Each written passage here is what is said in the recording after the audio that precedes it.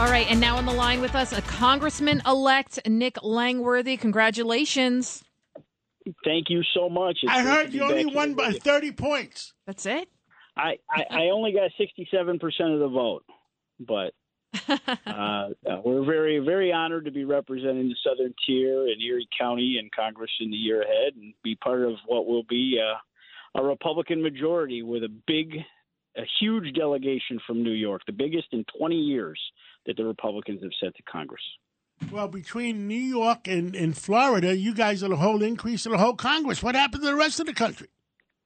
You know, there's a lot that's happened in these elections. I mean, I don't think maybe the pollsters should be too confident in their own industry because there's a whole lot of polls that were wrong out there across the country. But, you know, it may not have been a tidal wave, but we had a good red wave here in New York, winning every seat on Long Island, winning, 2 of the 3 seats in the Hudson Valley. We held a really tough seat in Syracuse, and electing 11 members. It's a big task. So it wouldn't have been possible without Ed Cox and John Faso and the team that put together the redistricting lawsuit. And we took on the Democrats when they tried to steal power.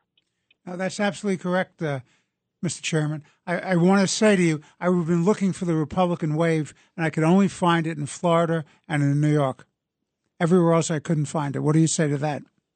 Well, there was a DeSantis wave in Florida, that's for sure. I mean, freedom was on the ballot, and people were signing up. The fact that he won by 1.5 million votes, that had to have tremendous down ballot implications and help elect a lot of Republicans. But I got to take my hat off to the man that made us very proud, Lee Zeldin, because his candidacy and the issues that he took on in the campaign that he ran across New York, taking that campaign to every corner of the state, that gave all of our down ballot candidates so much strength and support. He drew out a massive vote across the state. I mean, the fact that the Republican nominee, got over 47% of the vote is massive. And there's only really 300,000 votes, and 350,000 New Yorkers fled to Florida. Now, let's get down to the bottom of it. Who's going to be? Are you going to maintain the chairmanship of the New York State Republican Party, or are there people that are going to be nominated to come in that position?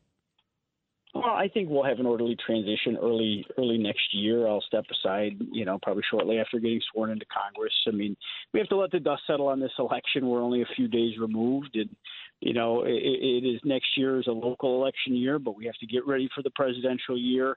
I don't think I have enough bandwidth in my life. We just had another child. We brought a little boy home. Thank you. Little Oliver was born on the 12th of October. And I have a very patient wife, but I don't think they're adding any more hours to my day. So I don't think it would be doing a service to anybody for me to try to overextend. And we'll put together a transition, period. And you're not ready to talk about the leading candidates yet? I don't think we're there yet. I mean, I think you got to see who comes forward and really, look at the record in what people bring to the table. I mean, Nick Langworthy, thank you. Congratulations, Congressman-elect Nick Langworthy.